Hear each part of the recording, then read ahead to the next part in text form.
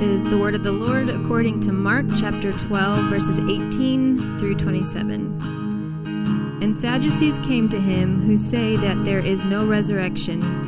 And they asked him a question, saying, Teacher, Moses wrote for us that if a man's brother dies and leaves a wife, but leaves no child, the man must take the widow and raise up offspring for his brother.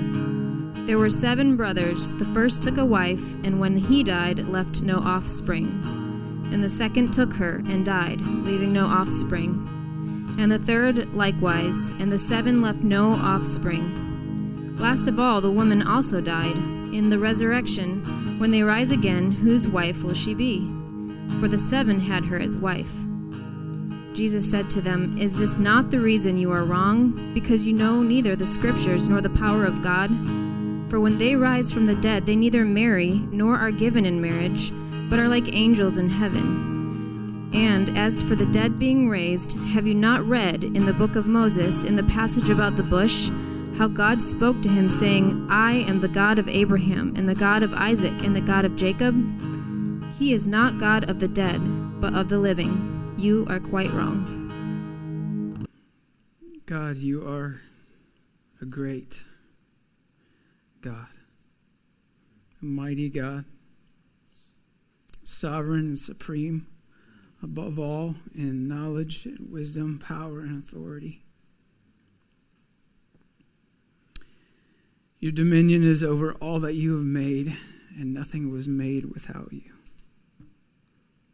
There is none like you, Lord. Your greatness is beyond our comprehension.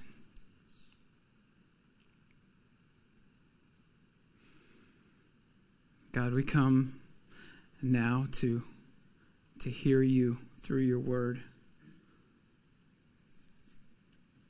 God, I stand as a mere man with the word. God, I pray that you would communicate your word to your people. God, we come to hear, but we can't hear unless you speak. God, we would not see anything in the word without you by your Spirit making it visible to us. We come to your word, God, and we need to see. God, good Father, we come expectant to hear you speak to us. Give us eyes to see, give us the ears to hear. What we know not, teach us. What we have not, give us. And what we are not, make us. And we pray this in your good name. In Jesus' name, amen. Well, good morning, church. Good morning. If you aren't already open there, please open your Bibles up or Bible apps up to the book of Mark. If you don't have a Bible, we have a bunch of them here, so raise your hand and we can send somebody to get one. We'll have a lot of the secondary text that we're going to look at today will be on the screen, but our primary text here in Mark we will just have in the Bible, so it'll be helpful to have a Bible in front of you. So briefly, before we move into the text for today, if you're new with us here at Franklin City Church, welcome. We're really excited to have you guys. We love the Bible. Our belief is that it is best and healthiest for the church and most faithful to the Bible and to our God of the Bible to have an overall week-to-week pattern of walking through sections of Scripture. So we've been going through the Gospel of Mark. If you're unfamiliar with that, where that's at, it's for the second book in the New Testament. Go to the New Testament past Matthew, and you'll find Mark. So we've seen much in Mark so far about the birth, the life, and the ministry of Jesus. And chronologically in the text, we've arrived in our last few weeks to what's referred to as the Passion Week, which, beyond just sounding epic and apparently great for making movies, just references the last week of Jesus' life and ministry leading up to his trial and crucifixion. So let's start out in Mark chapter 12, verse 18. And Sadducees came to him. So we'll stop there. First, I should answer the obvious question. No, I'm not going to stop after every 5 words. You guys are like, this is going to be 3 hours long. I'm smelling the food too, so we are all in this together. No, but this is the first exclusive interaction that Jesus has in the book of Mark with the Sadducees. So I think it's important that we have a bit of an understanding of who these guys are.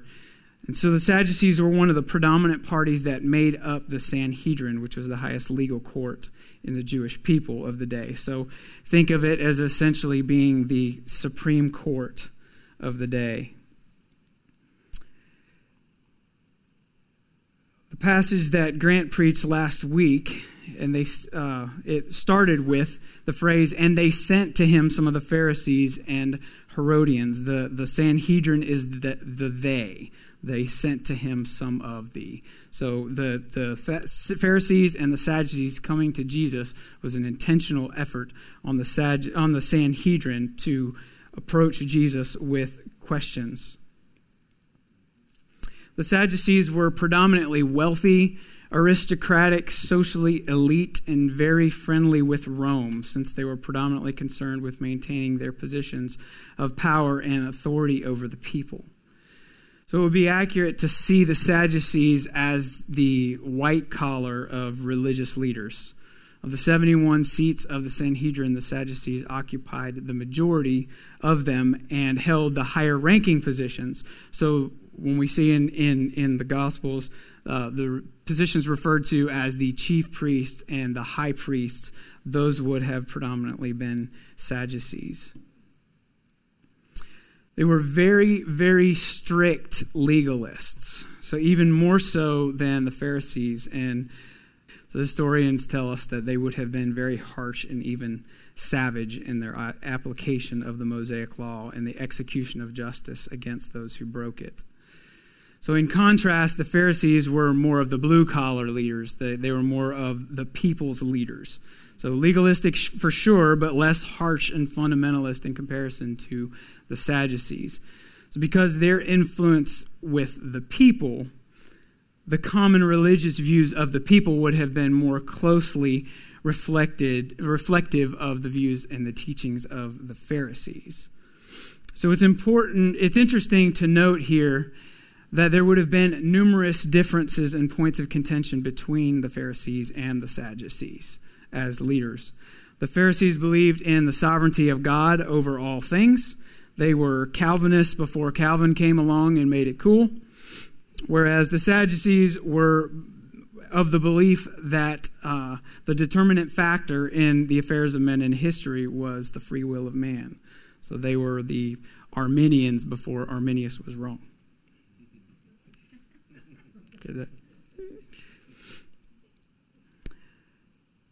They also disagreed greatly on what they considered to be the canon of authoritative Scripture. This is important to our text today. The Sadducees believed that only the Torah, which is Genesis, Exodus, Leviticus, Numbers, Deuteronomy, also known as the Pentateuch or the Book of Moses, was authoritative Scripture, whereas the Pharisees held as authoritative the Psalms, the prophets, as well as an oral law, which was a collection of orally communicated traditions and interpretations of the law that later got documented and comprised a book called the Talmud. So regarding the doctrine of Scripture, we see that the Sadducees were, in a sense, the theological and doctrinal conservatives or even fundamentalists of their day, whereas the Pharisees would have been likely labeled more liberal, or at least in matters of theology and doctrine. So then we come to the issue in today's conversation, the topic of resurrection. Looking at verse 18 again, "And Sadducees came to him who say that there is no resurrection." So the Sadducees are not into the resurrection. A little bit of context, the Pharisees believed in a resurrection, as we saw earlier, both in a national resurrection of Israel. They awaited a coming Messiah that would resurrect Israel as a nation, as well as a personal, physical, spiritual resurrection. Along with this, they believed in the general existence of the supernatural, including angels and demons, which would have also been things that the Sadducees would have denied.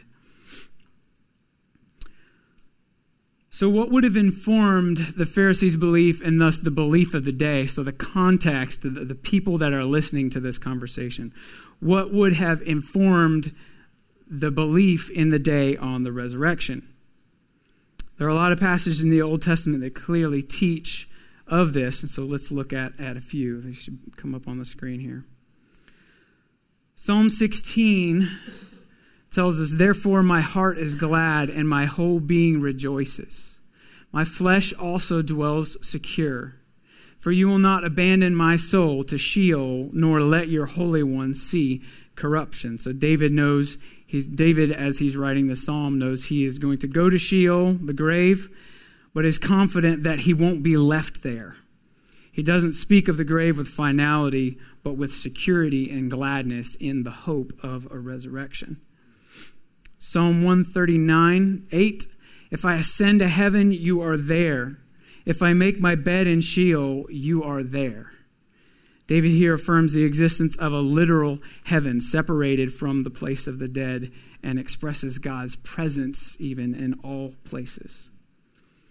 So Psalm 49:15, "But God will," future tense, "God will ransom my soul from the power of Sheol, for he will receive me." David knows he will die, but he's confidently anticipating ransom from death and being received, future tense, by God.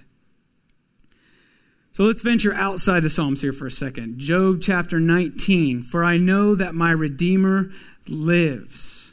This is Job in the context of great suffering. "For I know that my Redeemer lives, and at the last he will stand upon the earth. And after my skin has been thus destroyed, yet in my flesh I shall see God, whom I shall see for myself, and my eyes shall behold, and not another. My heart faints within me." So Job here is intensely and hopefully encouraged in joy and present suffering, his eyes lifted and lit in confident hope of resurrection.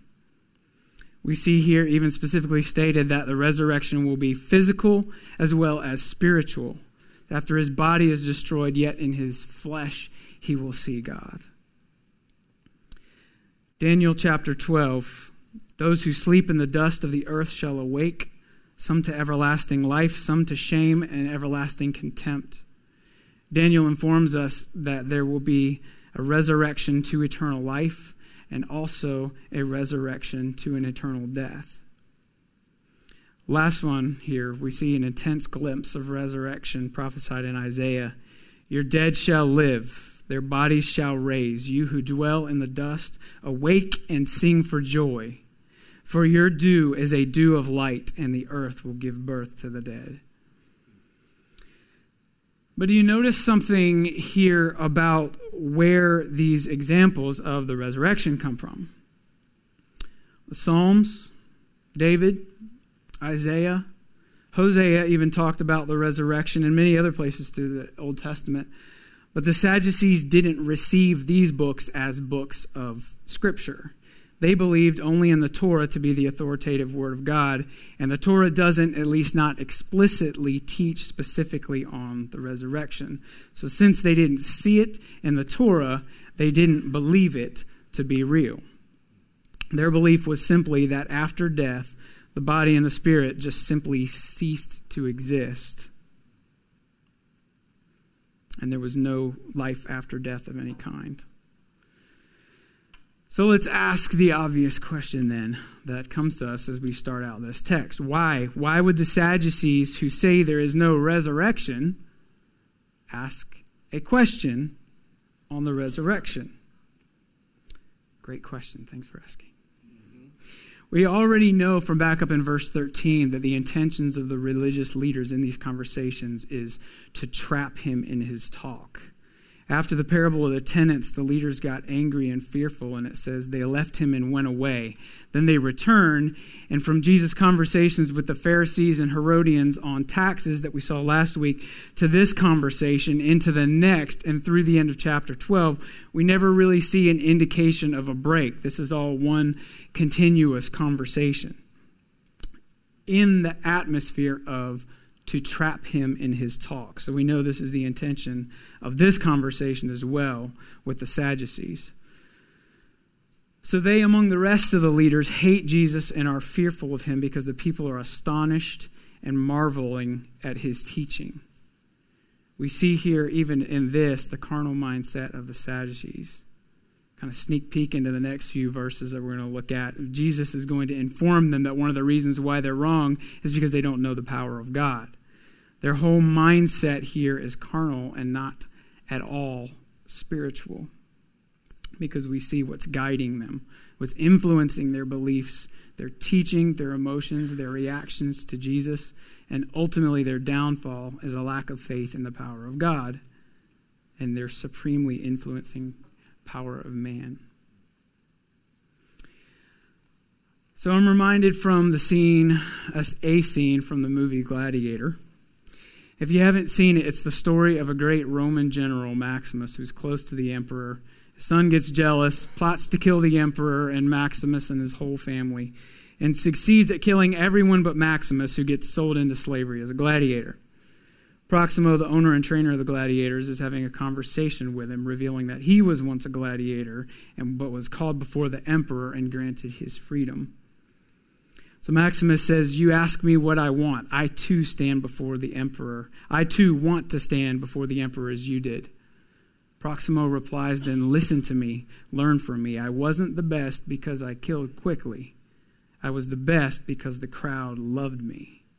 Win the crowd and you will win your freedom."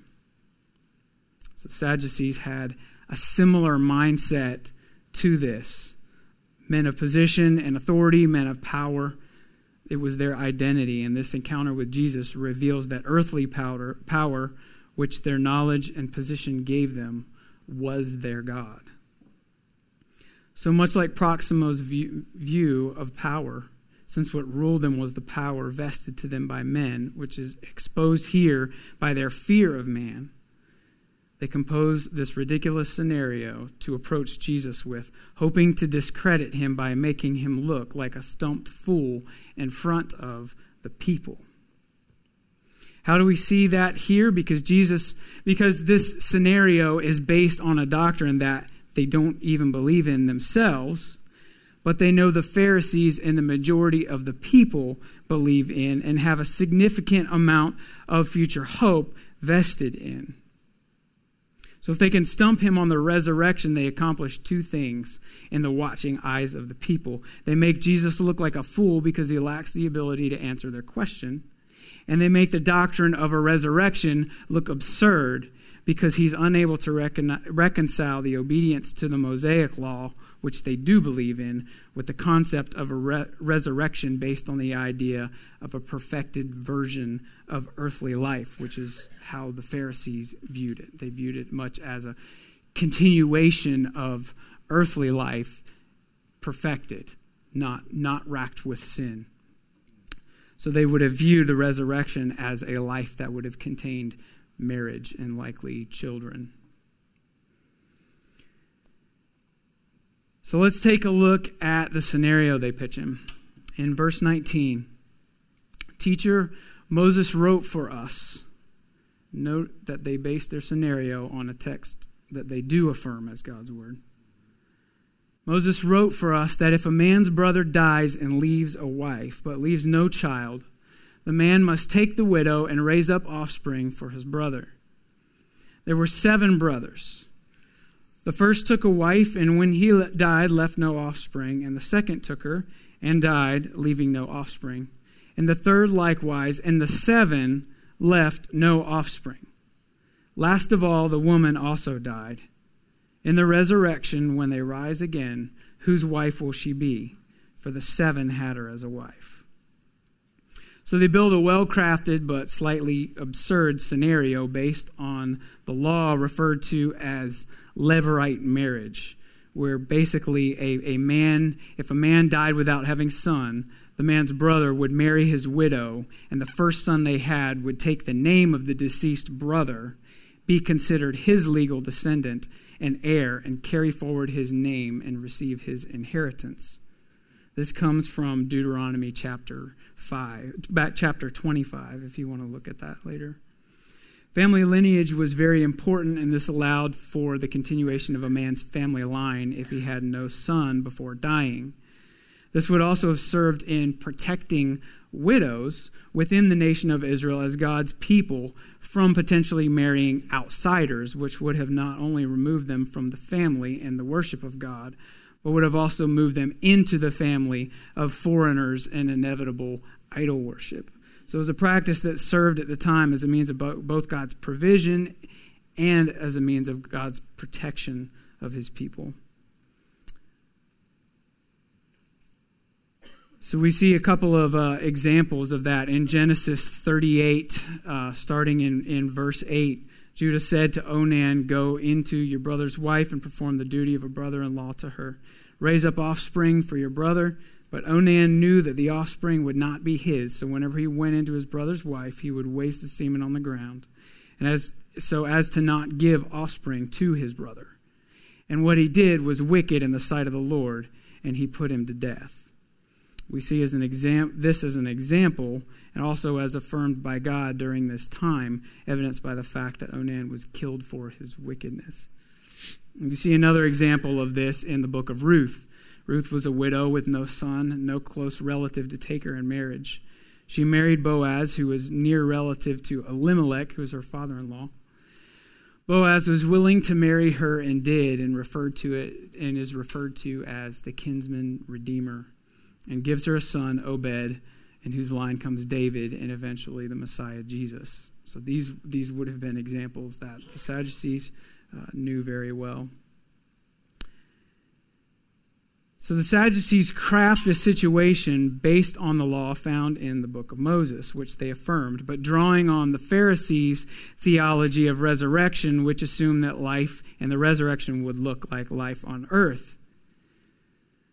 But a resurrection life, they believed, would certainly include marriage. So they end the scenario with the question in verse 23, "In the resurrection, when they rise again, whose wife will she be? For the seven had her as a wife." So here is where the story shifts a little bit. So stretch out, loosen up. History lesson is, we're past the history lesson here. So picture the scene at this point. Jesus is approached by the highest and most powerful of the religious leaders of the day. These guys epitomized knowledge and power, even among the rest of the religious leaders. They were the ultra-conservative, true to the script, theological fundamentalists. They held the Torah as the ultimate, divinely given authoritative rule for all of life, and they knew it well. If it was in the book, it was law. If it wasn't in the book, it wasn't a thing. So we should have a sense of the gravity of this scene here, the intimidation factor that the Sadducees would have had in this scene. We get a sense there was a lot of people watching this encounter, and they're probably holding their breath at this point as the Sadducees finish their question. They're waiting for Jesus to answer. So Jesus begins his answer in verse 24. Jesus said to them, "Is this not the reason you are wrong? Because you know neither the Scriptures nor the power of God." That's where Jesus does a mic drop. So Jesus leads out his reply by exposing them to be wrong. So this is not really how experts would tell you to manage conflict, right? You're wrong, and here's why. I've tried that before. It doesn't work. You're not going to win a lot of people in general with that approach. But let's remember the context here. They're coming to trap him in his talk. They're confronting him in front of the people to discredit him with the people. There's no fear of God at work here. It's all fear of man that is driving them. So there's no humility or genuine desire to know the truth in their question. It's a hard-hearted, faithless, malicious question that they're bringing to Jesus. Let's contrast this just for a second by looking at another example of Jesus being approached. In Mark 10, the rich young ruler, Kevin did an excellent job walking us through that text, and we saw a man also who lacked faith, but who asked a genuine question. What must I do to inherit eternal life? And Jesus answered him, looking at him, loved him, and said to him, go, sell your stuff and follow me. Jesus didn't cut straight to his error, though the man was rich with pride and had plenty of error to be confronted, but met him with a tender, gentle instruction and a call to follow. But the Sadducees here are hard-hearted. Proverbs offers us insight in Proverbs chapter 28. Blessed is the one who fears the Lord always, but whoever hardens his heart will fall into calamity. There's a connection between the fear of the Lord and a soft heart. And those who don't fear the Lord but fear man will come to ruin. Proverbs 3, towards the scorners he is scornful, but to the humble he gives favor. So we see here that Sadducees come with a hard and scornful heart, and Jesus responds to them accordingly. His answer is controlled and gentle, but very direct and clear, cutting straight through the question and exposing their sinful hearts. Jesus says, is this not why you are wrong? The word wrong here comes from the Greek word planeo, which means to wander, to go astray, to deceive. So it's true of the Sadducees that they're wandering from the truth, but it also has an active implication here as their teachers, something they're doing as leaders. They're leading others astray. Another place we see the same word used in the book is in the book of Jude, which warns also specifically of false teachers, describing them as waterless clouds, wild waves, wandering stars. He describes the false teachers as wanderers, similar here. So Jesus then ties their error, their wandering, to two ignorances. He says, you know neither the Scriptures nor the power of God. Jesus exposes their error, and then in one controlled, wise, precision move, he takes out both of the legs that they stand on, knowledge and power. These guys are super smart. They know the Torah inside and out. They taught it. They judged according to it.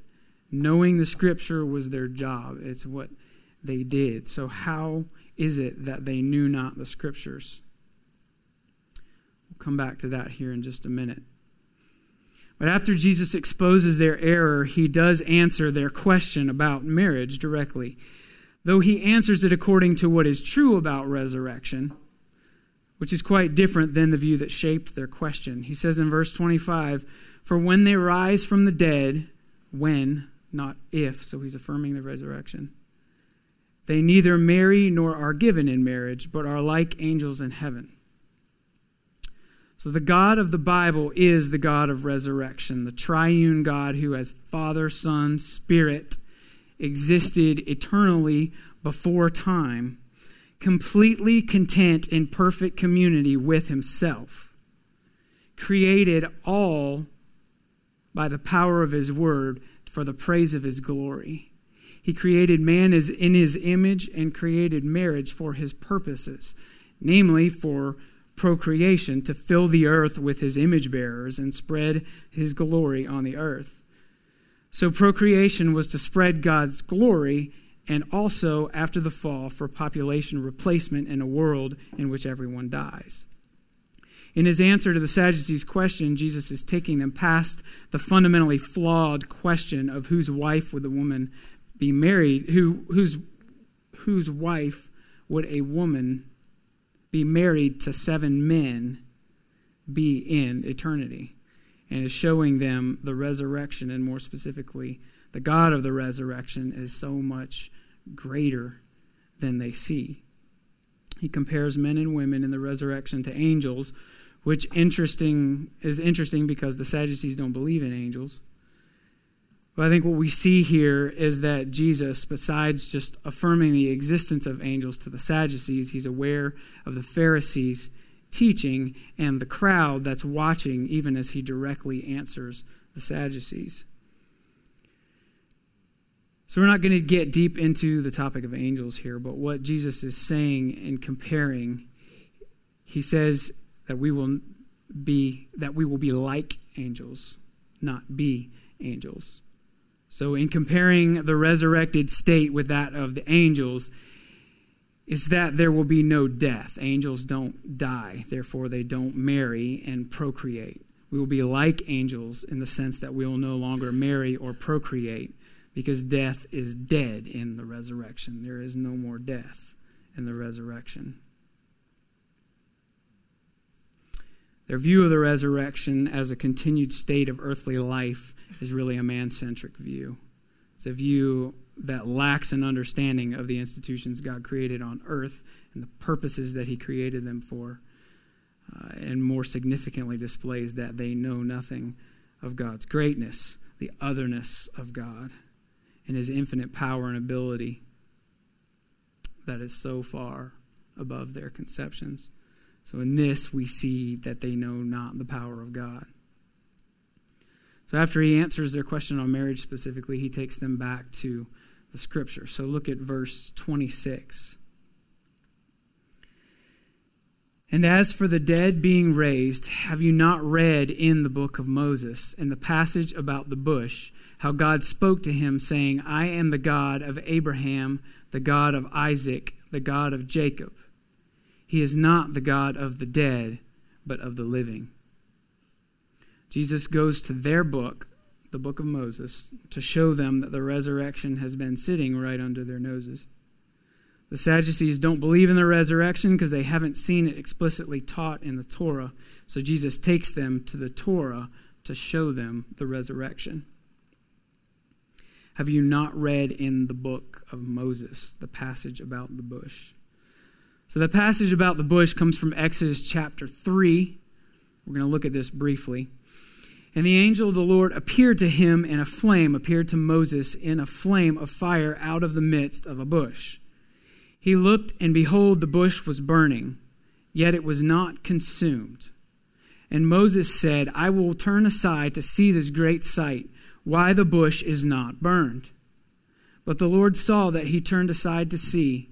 God called to him out of the bush, Moses, Moses. And he said, Here I am. Then he said, Do not come near. Take your sandals off your feet. For the place on which you are standing is holy ground. And he said, I am the God of your father, the God of Jacob, the God of Isaac, and the God of Abraham, the God of Isaac, and the God of Jacob.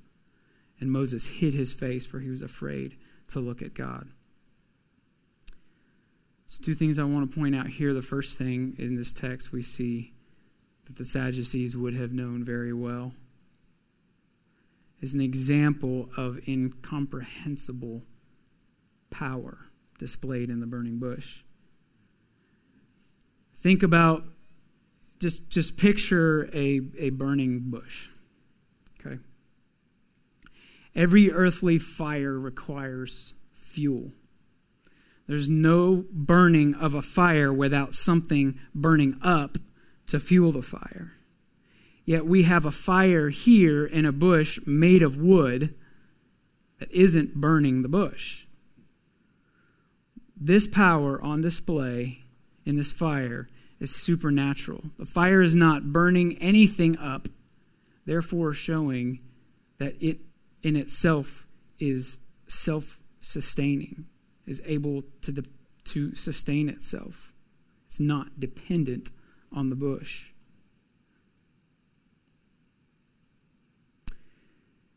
Fire should require something to burn, here requires nothing. And the fire that should completely consume a bush that it burns in spares the bush. God's power to sustain himself and his power to preserve are on glorious display here in the bush. He is powerful to consume what he wishes to consume, and he is powerful to preserve what he wishes to preserve. We saw in Mark a couple of weeks ago that Jesus cursed a fig tree to teach his disciples about faith, and we see here that God preserves a bush, and we should be encouraged in our faith as we see God's power displayed there. Yet, though the Sadducees knew this very well, they knew not the power of God.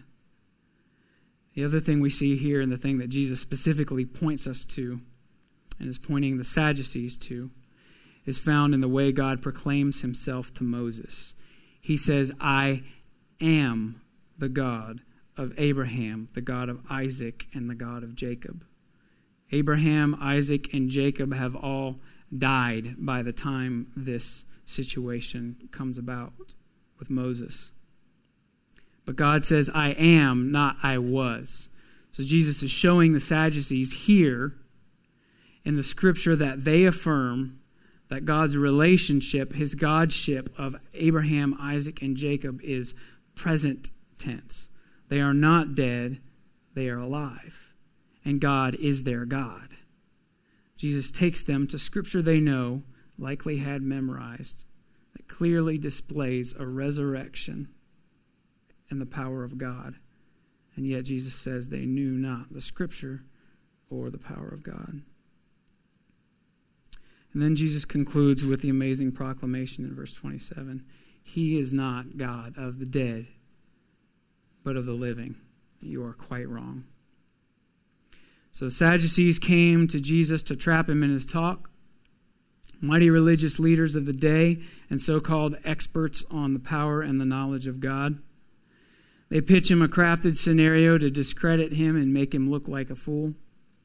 And he answers them in grace and truth, cuts their identity right out from underneath them, and exposes them as a faithless, wandering, deceitful people. Shows them to be the fools. So where do we go with this? I think the warning here is pretty clear, at least to some extent. The Sadducees are called out by Jesus as in error because they didn't know the scriptures or the power of God. So we're warned in a very real sense that not knowing God's word or God's power leads to error, to wandering. But these guys were the experts on scripture. They probably had a large portion of the Torah committed to memory. So with all of their knowing, how could they not know? It would appear here that there is a knowing that is knowing and a knowing that is not knowing. Which begs the question then, what is it to know the scriptures and the power of God?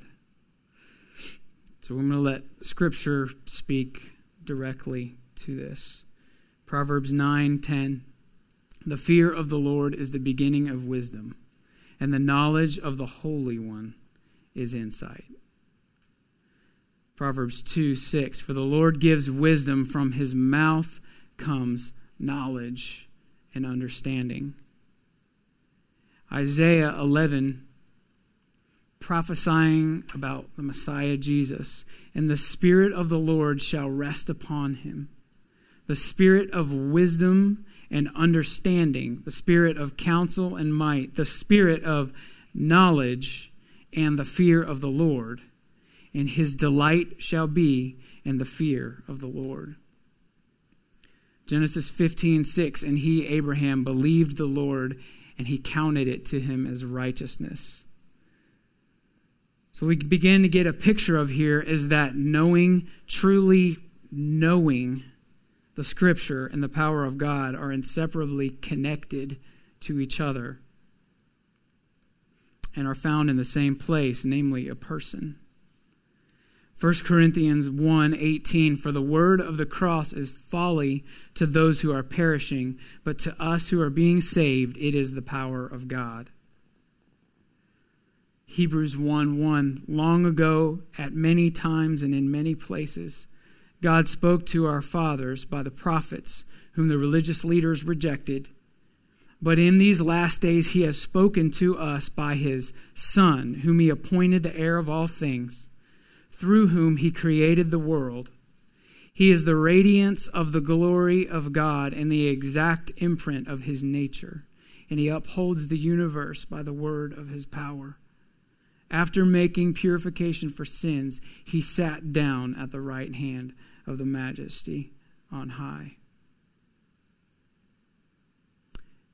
John 14, Jesus said to him, I am the way and the truth and the life. No one comes to the Father except through me. One more, John 11:25. Jesus said to her, I am the resurrection. I am the resurrection and the life. No one comes to the Father except through me. He is not the God of the dead. He is the God of the living. And life comes through faith in Jesus Christ, which he turns knowledge into knowing. Faith in Jesus Christ turns the knowledge into knowing. So as we start towards a wrap up here, I want to take a minute or so to speak specifically to a certain group of people. A room like this is inevitably filled with different heart postures. We come in with different heart postures. And while I've prayed for you all, I've felt a particular prompting to speak specifically towards anyone who would hear this, who would see this passage of Scripture, who is a child of God, soft and receptive in heart, but who may be struggling with discouragement and your lack of knowledge of God, knowledge of Scripture, or felt experiences of his power. Jesus was speaking to the Sadducees as a group of hard-hearted, faithless scoffers. And we have an enemy who would love to twist Scripture and take that necessarily strong and pointed rebuke of Jesus to the Sadducees and use it to cause doubt and unbelief. So maybe you're a newer believer who's just now learning. Maybe you're a believer who for a long time, maybe you've been in a period of seeming silence of God, and you're struggling with how long it seems to take to grow. Maybe you're wounded by hard-hearted teachers who have hammered knowledge as salvation. Maybe you relate to the Sadducees and feel driven primarily by the fear of man. Hear this. The error of the Sadducees was not that they didn't know enough. The error was that they didn't believe God. Faith is not merely believing in God. Faith is believing God, believing that what he has said in his word is true, that he will do what he has promised to do. Faith is a gift, Ephesians tells us. So take this encouragement from 2 Peter chapter 1. His divine power has granted to us all things that pertain to life and godliness through the knowledge of him who has called us to his own glory and excellence, by which he has granted to us his precious and very great promises, so that through them you may become partakers of the divine nature. So brothers and sisters, believe in God's word. His promises are sure. His power is sufficient. And Jesus bore all of your sins and has covered you in his righteousness. Take joy in Romans 8:32. He who did not spare his own son, but gave him up for us all, how will he not also with him graciously give us all things?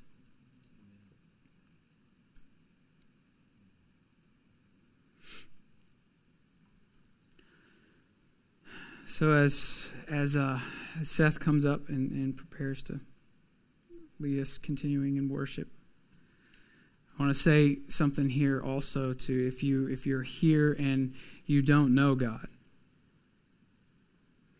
Hear Jesus' words to the Sadducees and don't be very wrong as they were. you too will one day have a conversation with Jesus on the subject of the resurrection. He is God of the living. No one will simply cease to exist. All will rise. All will stand in judgment. All will give account to the God of the living. Those whose faith is in Jesus will live forever in the presence of God. All who have rejected him will spend an eternal consciousness in God's wrath. Don't be as the Sadducees were. Hope in God. Jesus is the way, the truth, and the life, and no one comes to the Father but by him. But everyone who calls on the name of the Lord Jesus will be saved. God is a self-revealing God who delights to be known. He's shown us in his character and his power through his word to sufficiently inform us to godliness, to keep us from wandering, to equip and encourage us in life now, in view of and with hope for the resurrection, where we will know him in the fullness of joy in the presence of our great and glorious King Jesus. So let's end by hearing an encouragement from Paul to the Ephesians in Ephesians chapter 1. Paul says, I do not cease to give thanks for you, remembering you in my prayers, that the God of our Lord Jesus Christ, the Father of glory, may give you the spirit of wisdom and of revelation in the knowledge of him, having the eyes of your hearts enlightened, that you may know what is the hope to which he has called you. What are the riches of his glorious inheritance in the saints, and what is the immeasurable greatness of his power towards us who believe? According to the working of his great might, he has worked in Christ when he raised him from the dead and seated him at the right hand in heavenly places, far above rule and authority and power and dominion, and above every name that is named, not only in this age, but also in the age to come. So church, he's not God of the dead. He is God of the living. So let our hearts rejoice and sing with the psalmist, O Israel, hope in the Lord from this time forth and forevermore.